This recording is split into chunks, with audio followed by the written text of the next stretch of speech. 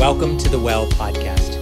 We hope that this message will help you grow in your faith and give you practical ways to strengthen your relationships. To find out more, visit thewell.ca. Hey, welcome to Church at the Well. We have, over the last few weeks, been in a series that we are calling Revolutionary, looking at how the life and teaching and death and resurrection of Jesus in 3 years, and really every year since then, has turned our world upside down. Now, one of the things I said to you early on, is that the revolution of Jesus is both universally appealing and repelling. As in, there are things that Jesus says that we're like, yes, I'm so glad you said that. I'm so proud to be a Jesus follower. Or even if you're not a Jesus follower, you're like, wow, Jesus said that. That's incredible. That's amazing. And there are other things that he said that we wish he hadn't said. And over these last few weeks, we've been looking at some of the beautiful but disruptive things that Jesus has said, that he waves no flag for no country or no political party, that he invites us to not only love people we love, but to love our enemies, to bless people, even those who are against us, that he invites us to think about our lives as not just how do we follow laws, but how do we do what love requires. We've listened to him point the finger away from how we do other people and what's out there to in here and saying, hey, we all saints are sinners. There's stuff in all of us on the inside that needs to be saved and healed and restored. We've listened to him invite us into a way that thinks about our lives and our time and our money as something to be given away, even if we feel like we have nothing to give. These are all revolutionary, world-changing things that Jesus said and did, both 2,000 years ago and still today. But today we come to probably some of the most troubling and challenging things that Jesus ever said, as we talk today about how the revolution of Jesus meets the sexual revolution, a revolution of relationships and people and the way we see ourselves and our identity, our sexuality, and all things related to intimate relationships. And even as I talk about that, I need to be honest with you that this is a difficult subject to speak on. I'm not going to say everything that can or should be said. We just don't have enough time. In many ways, some of what I'm going to say will probably raise more questions. It might make us all, and in fact, probably all of us will feel uncomfortable or unsettled in some way. I'm hoping actually, though, that all of us feel some comfort in some way as well. To be honest, I'd rather not preach this. It's such a personal, sensitive thing for so many of us. But there's two reasons why I know I have to. First of all is I love you. I'm sitting here looking into a camera, but I see you. I see your faces. Most of you, I know you. You have been good enough and humble enough to share your lives and your stories with me. So I know your stories. I know your struggles. I know your situations. You need to know that every week when I sit down to write my sermon, you're all sitting around my desk in a circle. I think of you. I pray for you. I say, God, what do they need to know? And because I love you, we have to talk about this. But secondly, because we need Jesus. There's so many voices, our own included, speaking into this issue in the middle of the sexual revolution, and we need to hear Jesus' voice. So stay with me through this. My goal isn't to try to convince you to believe what I believe, to convince you to see it from my point of view. My goal is simply to make space for Jesus, for us to hear what he has to say on this. And so I thought we could just take a few moments to pray before we jump in. And even as you listen, as you stay with me kind of through this message, there may be questions that come up. In home groups this week, you're going to have a chance to talk about it together. You can reach out to me or any one of our pastors as you're not just thinking about this in theory, but saying, what does this mean for me in my particular life circumstance? Whether you are married or single or divorced, whether you are straight or gay, whether you are you're thinking, what does this mean for me? Whether you're a young person contemplating relationships in the future, or you're an older person looking back on the relationships that you've had, whether you feel like you're in a good place or you're struggling, we're all kind of in the same boat when it comes to this. And so I just want to pray for us, and then we jump in today. So Lord, I thank you that you love us. I thank you that you speak into all of the situations in our lives, that our faith is very much about everyday life, and that you have lived and walked in our shoes. You know what it is to be human. You know what it is to struggle. You know what it is to be in relationships with others. And so teach us today, Lord Jesus. Help us hear your voice, and may your voice bring the right amount of disturbance into our lives and the right amount of comfort as well. We thank you that we can trust you. In your name, amen.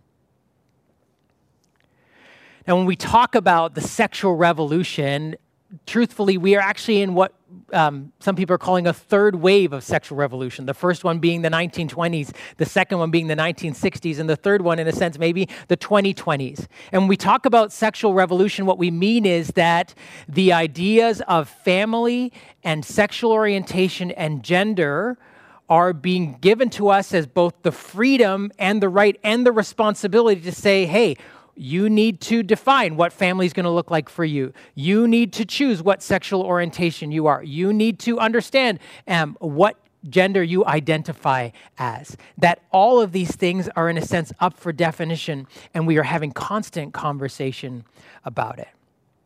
Now, even as I bring up this idea that the revolution of Jesus meets the sexual revolution, we're going to get into it today. I know that for all of us, for all kinds of reasons, it can bring up anxiety, fear, and anger. There are many people who have an anger towards the church or those who represent Jesus because, if we're honest, the church has done a lot of damage into how it has addressed the sexual revolution. In general, I think it's safe to say that many of us have experienced the church or, the people of God or people who represent God, or maybe we think God is, having a tone and a posture that is angry and judgmental and harsh and exclusive. It seems that Christians or the church have reserved its most scathing words and accusations for people in the gay community, for people who would disagree with the church's sexual ethic. And not just in words and tone, but in action. The church has done so much damage by excluding people who think differently than them, by certain groups of people saying, you don't belong here. Some of us have maybe experienced being kicked out of communities because of what we believed or because of our sexual ethic or our sexual orientation or what we professed our belief to be. Many of us maybe have experienced being ostracized by our families because of that. The church has even had an active role in things like shock therapy in the past, which has done so much damage to people along the way, not just in tone and posture, but in our actions. Likewise, I think the church honestly has been very hypocritical, treating certain sins like gossip and rage and anger and slander as somehow lesser than other sexual sins. And sort of been hypocritical, even though the scriptures actually list them all together and say they're all the same thing. They're all part of the same thing. The church has been hypocritical in the sense that it has outwardly judged other people for their sexual activity and yet inside covered up all kinds of sexual dysfunction within the church and amongst church leaders. And we can just say that's wrong. And so it brings up a lot of anger. People would say, this is wrong, this isn't right. Or at the very least, people say, well, the church is so irrelevant, so out of touch with this subject. And so even as we talk about it today, I recognize that's where many of us come from, or that's where the people close to us come from when we think about this subject. Likewise, I think there's anger for people within the church, or frustration or fear towards the media or the culture. And whereas in the past, maybe the church and religion has been seen as aggressive and intolerant of other people's views. And yet now people often feel that the media and the culture are aggressive and intolerant of anyone who disagrees with the prevailing sexual ethic.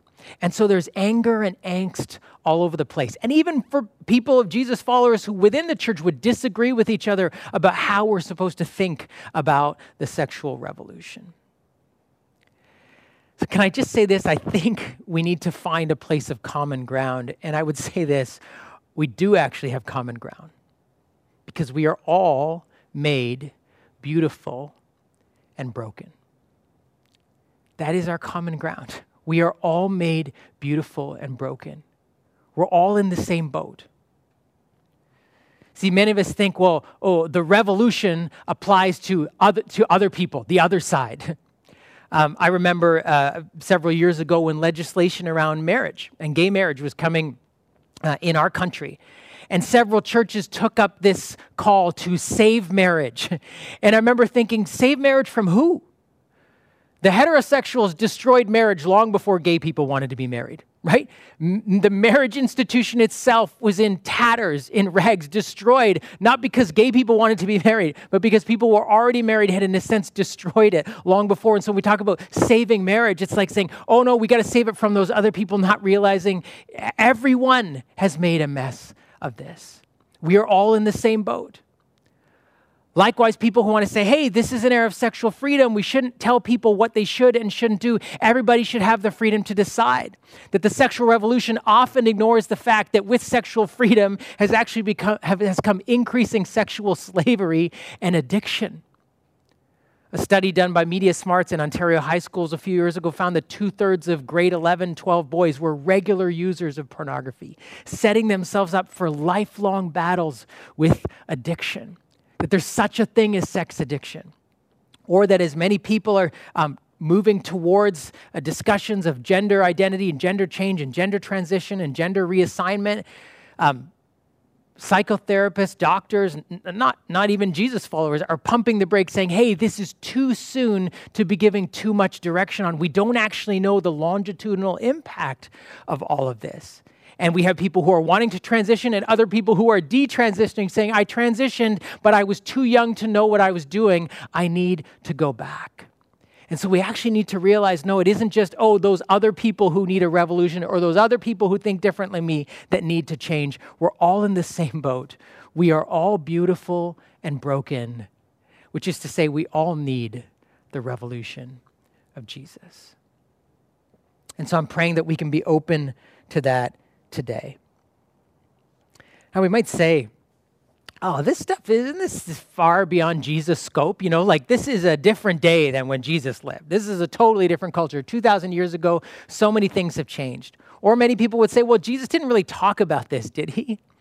Well, actually, even though this is 2,000 years later from when Jesus walked and talked on the earth, what he said then about marriage and family and sexuality was not only revolutionary then, it is still revolutionary now, and we still need his words to bring wisdom into this conversation for us today. And the scripture we're going to look at actually begins with a conversation about marriage and morphs or evolves into something that actually speaks into many of the issues that we are dealing with in the sexual revolution today. So I want you to listen as it's read for us. When Jesus had finished saying these things, he left Galilee and went into the region of Judea, to the other side of the Jordan. Large crowds followed him, and he healed them there. Some Pharisees came to him to test him. They said, "Is it lawful for a man to divorce his wife for any and every reason?" "Haven't you read," he replied, "that at the beginning the Creator made them male and female, and said, 'For this reason a man will leave his father and mother to be united to his wife, and the two will become one flesh.' So they are no longer two, but one flesh. Therefore, what God has joined together, let no one separate." Then why, they asked, did Moses command that a man give his wife a certificate of divorce and send her away? Jesus replied, "Moses permitted you to divorce your wives because your hearts were hard. But it was not this way from the beginning. I tell you that anyone who divorces his wife except for sexual immorality and marries another woman commits adultery." The disciples said to him, "If this is the situation between a husband and wife, it is better not to marry." Jesus replied, "Not everyone can accept this word, but only those to whom it has been given. For there are eunuchs who were born that way, and there are eunuchs who have been made eunuchs by others, and there are those who chose to live like eunuchs for the sake of the kingdom of heaven. The ones who can accept this should accept it." This is, I think, one of the least talked about passages when it comes to conversations about the sexual revolution and relationships, and yet it is one of the most important. I want to unpack it a little bit for us today. It begins with actually a conversation and a question about marriage that, in fact, we say it was actually a question that began with redefining marriage, defining or redefining marriage. The Pharisees bring this question about divorce to Jesus. And this was a question that was debated amongst the rabbis in those days. But the prevailing sort of culture that Jesus was addressing had made it very easy for men to divorce women. It's actually a very easy thing to do. And I say men to divorce women because, just so we know a little bit about the context here, a woman very rarely, almost never, would seek to divorce herself from her husband. Because in those days, as a woman, your well-being, your financial security, and your identity was wrapped up in your marriage. For you, your goals would be to be married so that you could be financially cared for by a good and honorable husband, so that you could have children, and that you could establish yourself in the culture, in the family, in society as someone who was looking after the home, the domicile, and raising children, bearing and raising children. This would have been your identity and your goal. And so a woman would not seek to be divorced because if a woman was divorced, it meant she would lose her livelihood. She would be instantly sort of have no income overnight. And also socially and religiously, she would have been considered sort of damaged goods if she got divorced, because no woman would actually seek that out, which meant something was wrong with her. So her prospects or the possibility of her getting remarried would have been very unlikely or low. And because the parents on both sides would have arranged the marriage, if she divorced herself from her husband, she would have brought a lot of shame on her family. So many things wrong with that, right? In our culture, we say that's wrong. But that was what was going on in the culture, which meant it was men who were divorcing women. And they would regularly do that. There was no shame on them. You know, it was such an unequal society. And so a man could divorce his wife for all kinds of reasons. And this was the context that this was coming up. He could divorce her if she didn't bear him children. He could divorce her if he didn't like her, if he wanted a newer, younger model. He could divorce her if he felt like she said something he disagreed with, or she wasn't listening, or she wasn't doing what she was supposed to do. And so it was very easy for men to, by virtue of easy divorce, plunge women into poverty and shame, affecting her not only in the short term, but seriously damaging her future potential to even be a viable member of society. And it would be thrusting her into poverty and shame overnight if he divorced her. And yet it was so easy for them to do. And in a sense, the law, and some of the Old Testament law around it, had permitted that. And so there were different schools of thought amongst the rabbis about how easy it should be or not. And so the Pharisees bring this to Jesus and say, hey, what do you think? Is it lawful for a man to divorce his wife for any and every reason? Which was probably one school of rabbis' thoughts, one rabbi school of thoughts. And so they're bringing it to Jesus, saying, hey, is this okay to do? And Jesus, in answering the question, which was essentially a question about defining or redefining marriage, doesn't refer to the law. He actually says this. He says, haven't you heard or haven't you read, which was a rhetorical question because they were supposed to have read. If they were Pharisees, they would have known what the scriptures say. And he doesn't go back to the law. It says he goes back to the beginning. Look, it says, haven't you read, at the beginning, God made them male and female. At the beginning, God made them male and female. And this is so fascinating. Jesus, in this question about divorce, actually answers in a way that answers so many questions for us about the way we think about marriage. He says, this doesn't have anything to do with institution or law or civil law. He says, this has to do with the way the world was made. He says, haven't you read that at the beginning, the Creator made them male and female? He was referencing the very first chapter, the very first book of the Bible, where it says that God made the heavens and the earth, where he made the sky and the land, where he made the night and the day, where he made the sun and the moon, and where he made the male and the female. See, Jesus was saying marriage is anchored as male and female, a binary pair amongst of other set of binary pairs of day and night and sun and moon and land and sea, embedded into the fabric of literally the way the world was made. This is not about civil law. He says this is about the way the world was made. So no, you cannot just divorce your wife for any and every reason, because this isn't a matter of civil law or family law. This is about the way the world was made. God designed male and female as a set of binary pairs along with all of the other binary pairs of creation. Marriage, in a sense, Jesus says, is embedded into the fabric of what makes the world go round. So you cannot just kick your wife to the curb when you don't like her anymore. Which we go, yes, right? Yes, Jesus. And yet at the same time, it's like, whoa, that's defining marriage in a whole different way.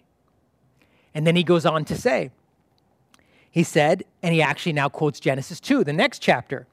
This explains why a man leaves his father and mother and is joined to his wife, and the two become one flesh. He says it's not just that marriage is this thing between a man and a woman that is somehow tied into the core of what makes the world go round. He says also marriage, as a description, is about two people becoming one flesh.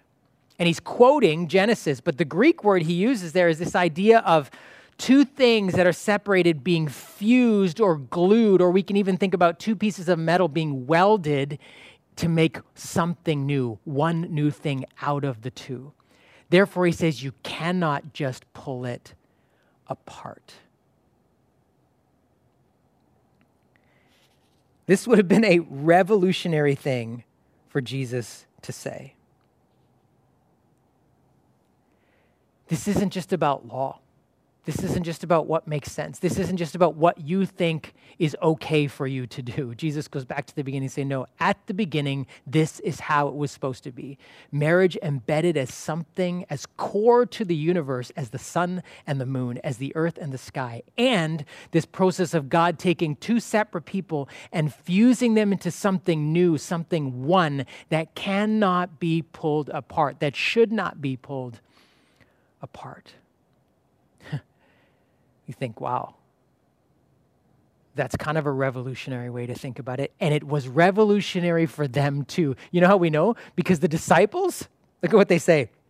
They say kind of half jokingly, oh, if this is the case, it's better not to marry, right? Like, and some of them were probably married. I don't know if their wives were nearby, but they probably were like, they said that. It was like some of them would have been married. Oh my gosh, like really? That's how marriage is supposed to be? It's this thing that's embedded into the universe and you can't just get out of it if you need to. Maybe it's better not to marry, half joking, because of course there was no viability to be a single person, a male or a female in those days. But they were just like, Jesus, that sounds like an impossible standard to live up to. And you know what? We're kind of glad they say it, because we're like, phew, I was thinking the same thing. Right? When Jesus holds up this standard of what marriage is supposed to be, it's impossible. It's in a sense, maybe some of you are sitting there going like, you know, well, I'm divorced, or I'm separated, or I'm not married, but I was hoping to be married, or I don't know how that's going to be working for me. I don't plan on being married. How is that possible that that's what it's supposed to be like? And Jesus' disciples say, yeah, maybe better not to marry. That's too hard. Right? The question we might have is, Jesus, like, what if I fall short of that?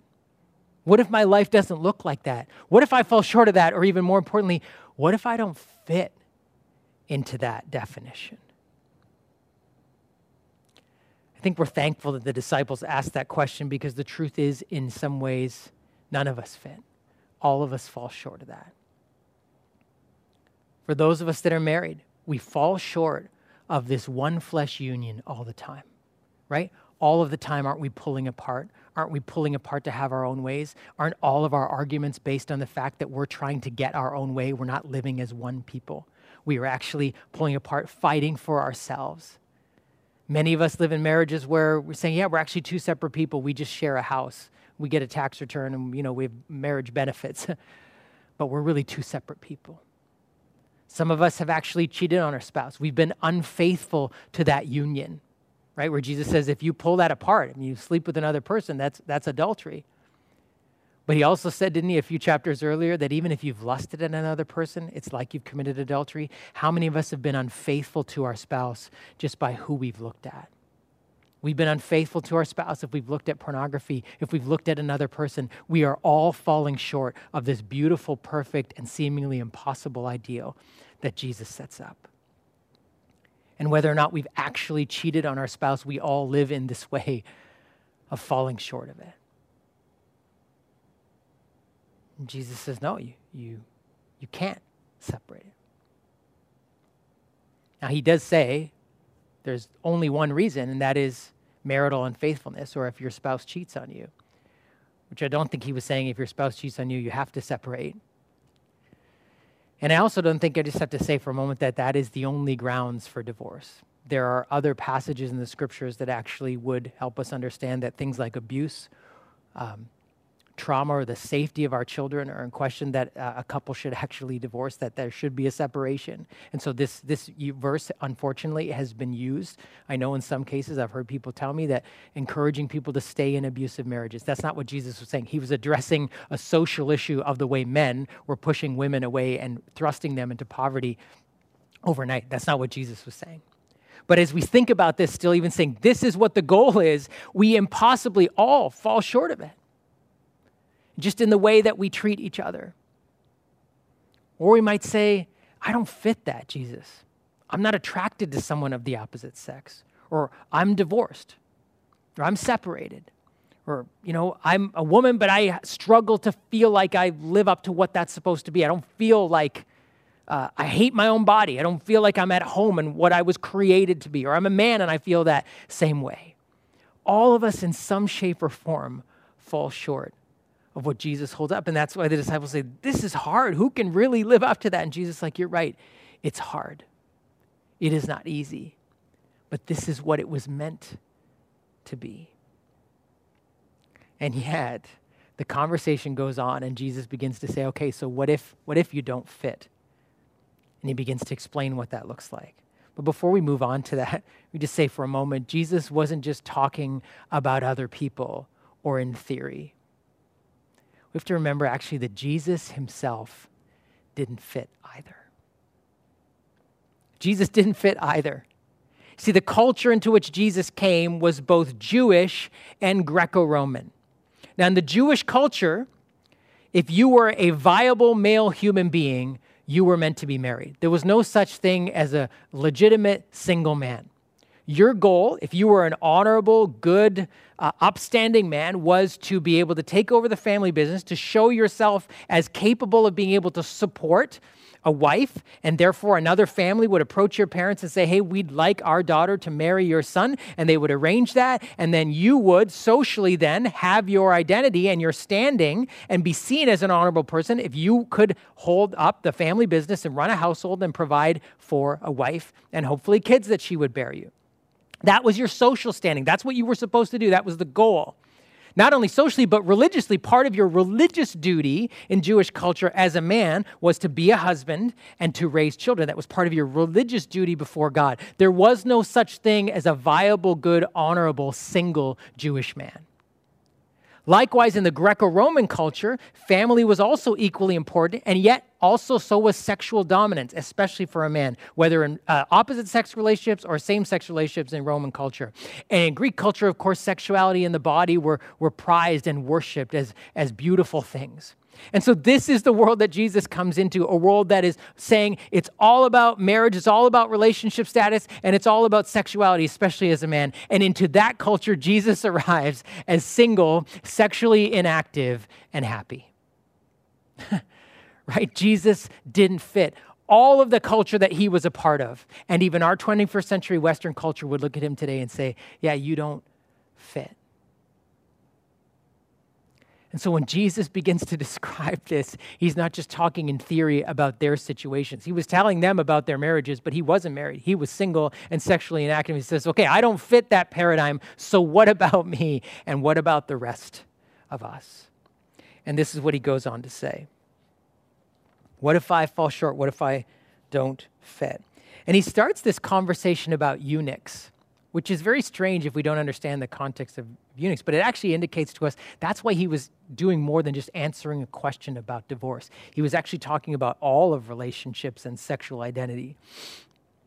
He says there are eunuchs. Now, a eunuch in those days, in ancient cultures, kings and palaces would take men and castrate them so that they could serve, and they would often do that to slaves, so that they could serve in the king's household, and the king wouldn't have to worry that this eunuch would become sexually involved with his queen or his harem or all these other women or whatever. It was a very different culture than ours, obviously. But that's what they would do. They would make them eunuchs so they could not essentially engage in sexual relationships. They could not be married. And so Jesus introduces this person, a eunuch, as something that the rest of his disciples would understand and know, but he broadens the category and he says, listen, here's this picture of what marriage is supposed to be like between a man and a woman for life, and that's very hard to do. But equally hard is an alternative lifestyle. He says there are eunuchs, and he gives 3 categories. He's some that are born that way, some that are made that way, and some that choose that way.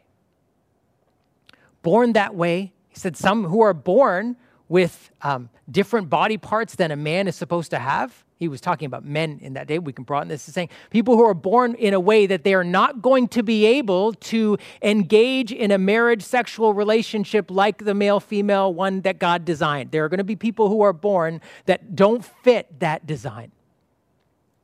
Then he said there are people that are going to be made that way by the decisions of other people. Obviously, in the case of a traditional eunuch, it was a decision that somebody else made. But we can broaden that to say there's sometimes, whether it's nature or nurture, there are things that other people have done that therefore means that we don't fit in the traditional sense of a male-female marriage. Or perhaps you may say, yeah, I want to be married like that, but because what other people have done, in other words, no one's chosen to marry me, I haven't been able to have that ideal. I haven't been able to have that marriage that I want. He said those that are born that way, those that are made that way, and then he says those that choose that way. And he introduces probably the most important sentence in this entire conversation. And it was actually Jesus locating himself even within this story. He says, there are those that choose that not to marry for the sake of the kingdom. For the sake of the kingdom. What is Jesus saying? He says, and he's basically saying, this is where I'm at. I am choosing to live this way for the sake of the kingdom, which is to say, what is most important about my identity is not my relationship status with others, is not my sexual activity, is not whether I'm married, but that I have an identity as someone who belongs to God and who lives out the purposes that God has for my life. And in a sense, he was like putting that statement at the bottom to say, for all of us, whether married or single, the choice is to actually become someone who lives the way you live for the sake of God's kingdom. In other words, living out God's purposes for your life. My identity is not ultimately defined by my relationships with others, by my sexual orientation, by my gender. It is ultimately defined by the fact that God has a plan and a purpose for my life. And Jesus says, that's what I'm choosing to do. And yet, he says, this is also difficult. It's like he's saying, if you want to follow me, there's no easy way, whether you are married or single. They are equally different, though totally different ways to live. To be married is a man, woman in a lifelong relationship. To be single, these are both, he says, they're hard ways to accept. He says to the disciples, yeah, not many people can actually do this, but if you would choose to follow me, he says, this is the life I'm calling you to live, and both are difficult. I myself know it firsthand. This is the life that you're going to have if you choose to follow me. Either way, you live as married or single for the sake of the kingdom of God. Which only makes sense, friends, if we first know who we belong to already. A few years later, the Apostle Paul would say it this way: your lives are not your own. You belong to Christ. To which you may say, what? Jesus owns me, has the right to tell me what to do? isn't belonging what we long for ultimately in all of these things?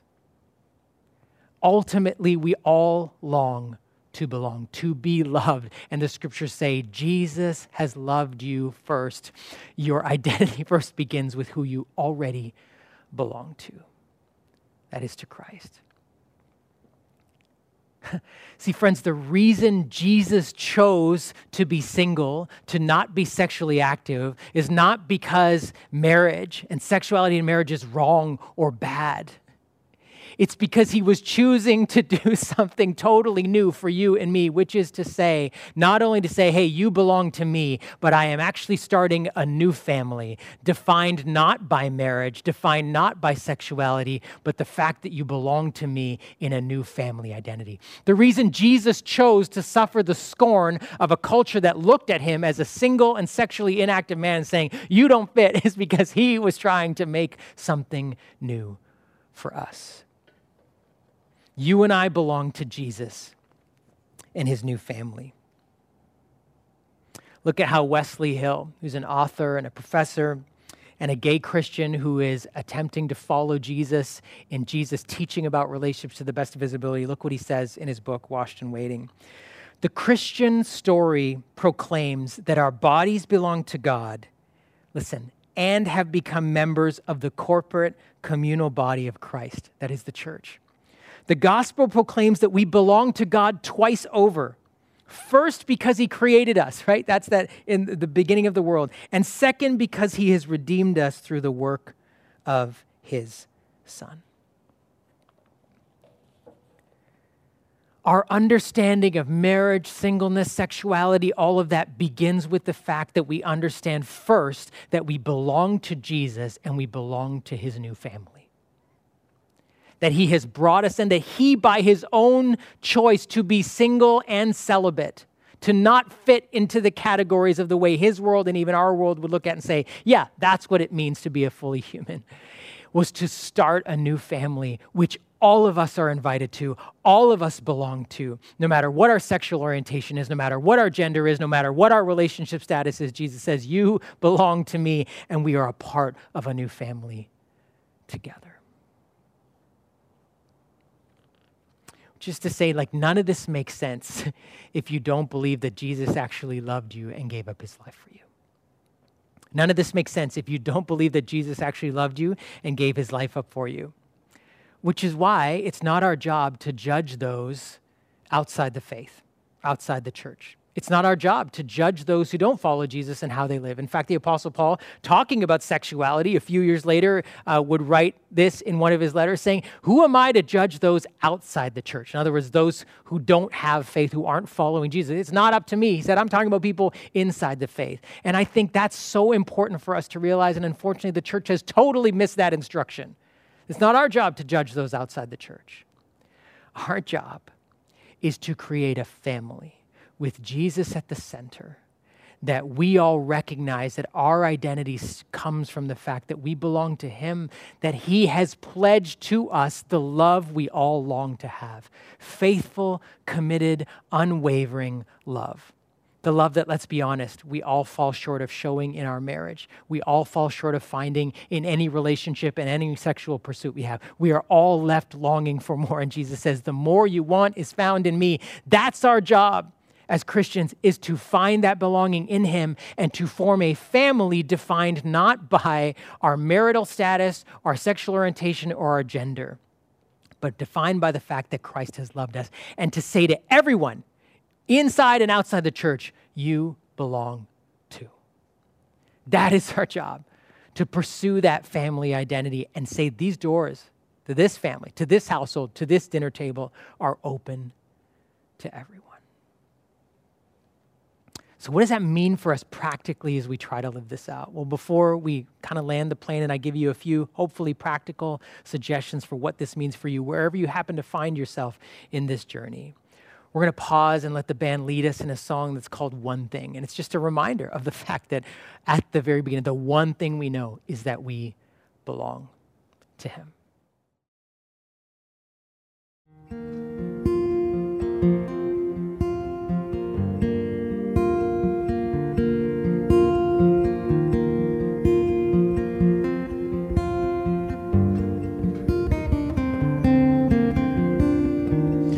tasted the world, seen more than enough.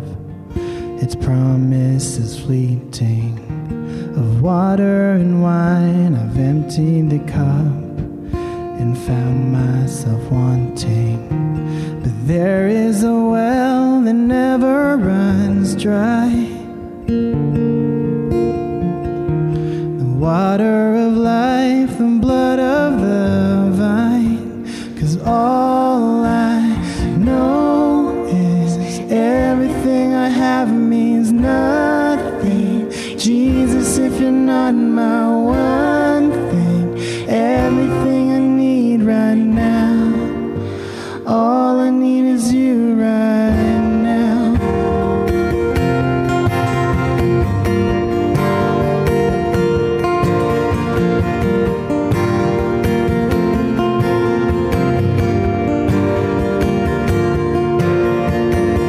Just one thing I ask, and this I will see, if only to know you, to be where you are and go where you lead. My God, I will follow.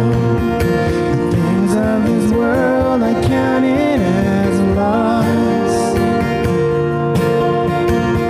to lay it all down and take up this cross. 'Cause all I know is everything I have means nothing.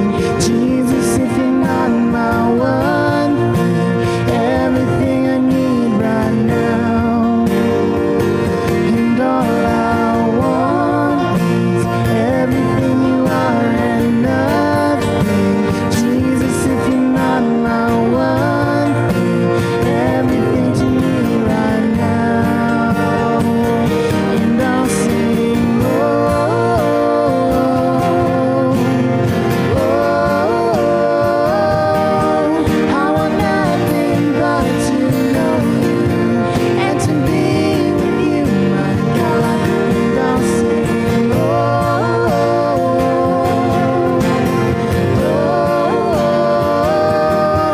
and with everything within me, I will worship you, my God.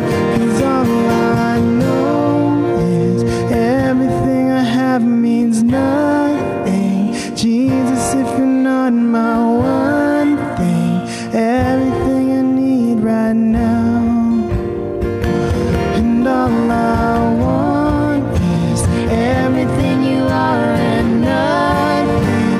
Jesus, if you're not my one thing, everything to me right now. And I'll sing, oh,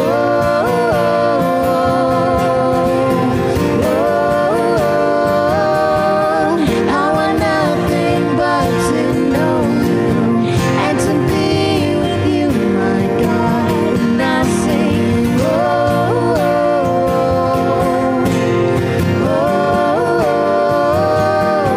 and with everything within me, I will worship you, my God.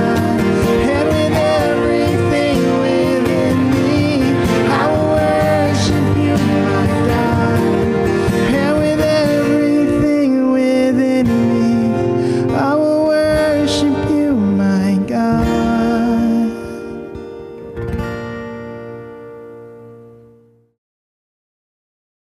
In light of all of this, it means that you and I approach ourselves, our understanding of our sexuality, our relationships, our status, wherever we happen to be, first with these words, I belong.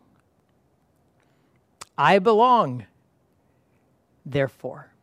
And let me give you a few practical suggestions of what I belong might look like in your life. First, I think it means that married households and single households need to work to pursue deep friendships together. Right? Because ultimately what we are longing for is friendship together. And married people need to realize that that is what is offered to us in the family of God, to people who are single, who are not in that place of marriage, who don't have that in their own home, but saying, yes, it's meant to be found in the household of faith. And single people need to realize married people are not completely fulfilled in their marriages. Like, all marriages fall short of what they're meant to be. In fact, one of the great things that we have done that I think has ruined marriage in many ways as the church has held up heterosexual marriages, saying this is ultimate fulfillment. Don't worry, just get married and all of your problems will go away. For many people, it's like, no, that's when they started. Because we have set colossal expectations on marriage as saying, this is what ultimate belonging looks like. And it's like, no, it's not. It's actually belonging to Jesus. And therefore, there are so many people who are disappointed and struggling in their marriage. And so what does it mean for married households and single households to come together and experience a kind of family and a bonding together? And so maybe as things open up again, hopefully soon, you will actually seek each other out, knowing that, hey, we're incomplete. Whether we're married or single, we're meant to experience belonging in the family of God. What does it mean to welcome in someone who doesn't fit? Or welcome in someone who doesn't fit with me or my lifestyle or where I am? What does it mean to form that community together? Secondly, for those of you, I want to encourage you, those of you that would say, yeah, I'm gay. I'm attracted to the same sex. I want to encourage you to read a book by Rachel Gilson called Born Again This Way. It was her story of actually what does it mean to understand how to follow Jesus, how to recognize, yeah, I was born this way.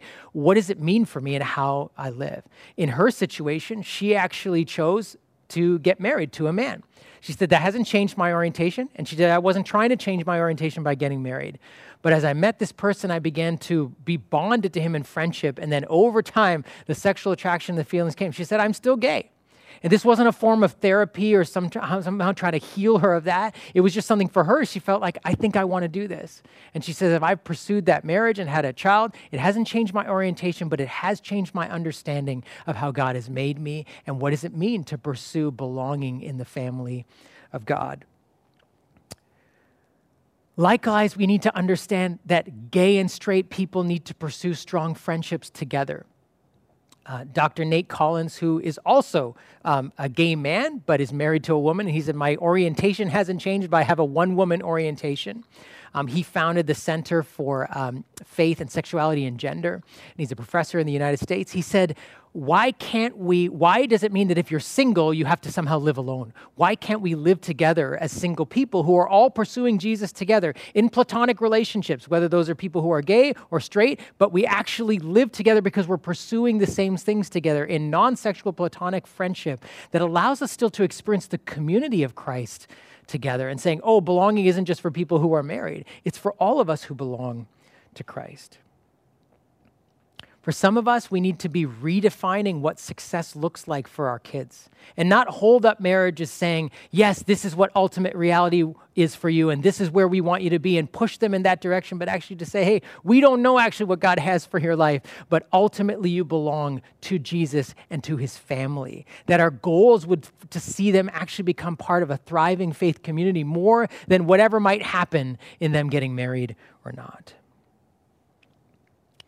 Some of us, I would say probably all of us, need to grow in understanding the issues and conversations around gender identity and gender dysphoria. And there's 3 authors there for you that have been really helpful for me. Preston Sprinkle, who has written a couple books on this, but also has a podcast called Theology in the Raw. Mark Yarhouse, who has written and taught extensively on gender identity and gender dysphoria. And then Nancy Piercy. I actually haven't read Nancy Piercy, but was recommended to me by someone else. These are people that actually help us. And one of the podcasts that I listened to, one of the women in there who says, you know, I'm a trans woman. She said, I don't identify as a woman, but more as a man, but trying to faithfully follow Jesus. She said, honestly, for me, people just choosing to use gender-neutral pronouns with me made me less suicidal. She said, it just made me feel less like killing myself. I thought, man, what a beautiful thing we can do for people who are struggling with their gender identity and where suicide rates in that community are very high and in the trans community. And she's someone who's saying, I'm trying to follow Jesus, but I need help to do it.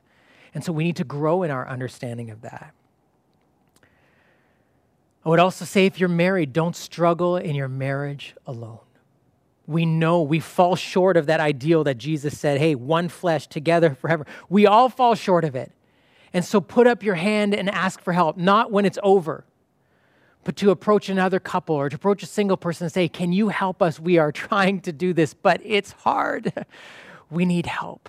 And what does it mean to share our griefs and our struggling with no shame, knowing that we are all broken. We all fall short. We all don't fit.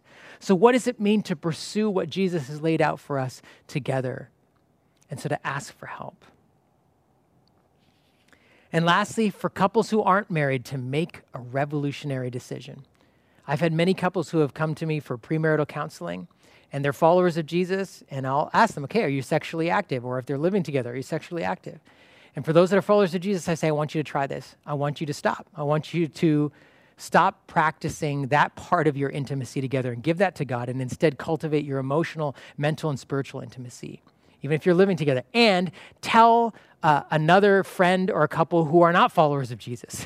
Make a revolutionary statement to them. Every single one of them that I've asked them to do this has come back and said, it was amazing for our own relationship to actually stop and wait until we get married. And it was an amazing experience to start in a revolutionary conversation with our friends who are like, wow, that's incredible.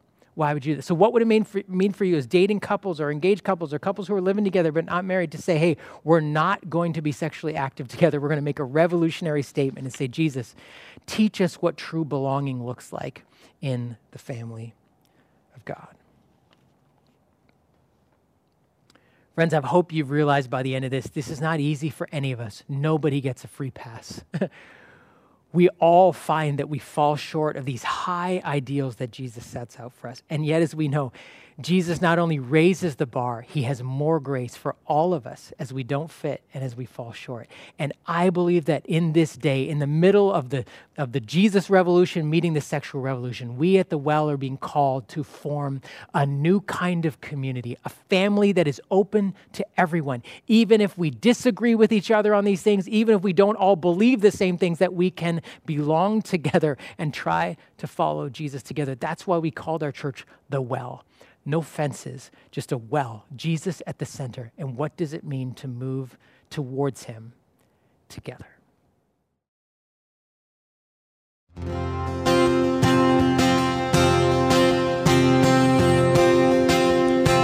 who am I? Who am I that the highest king would welcome me? I was lost, but he brought me in. Oh, his love for me. Oh, his love.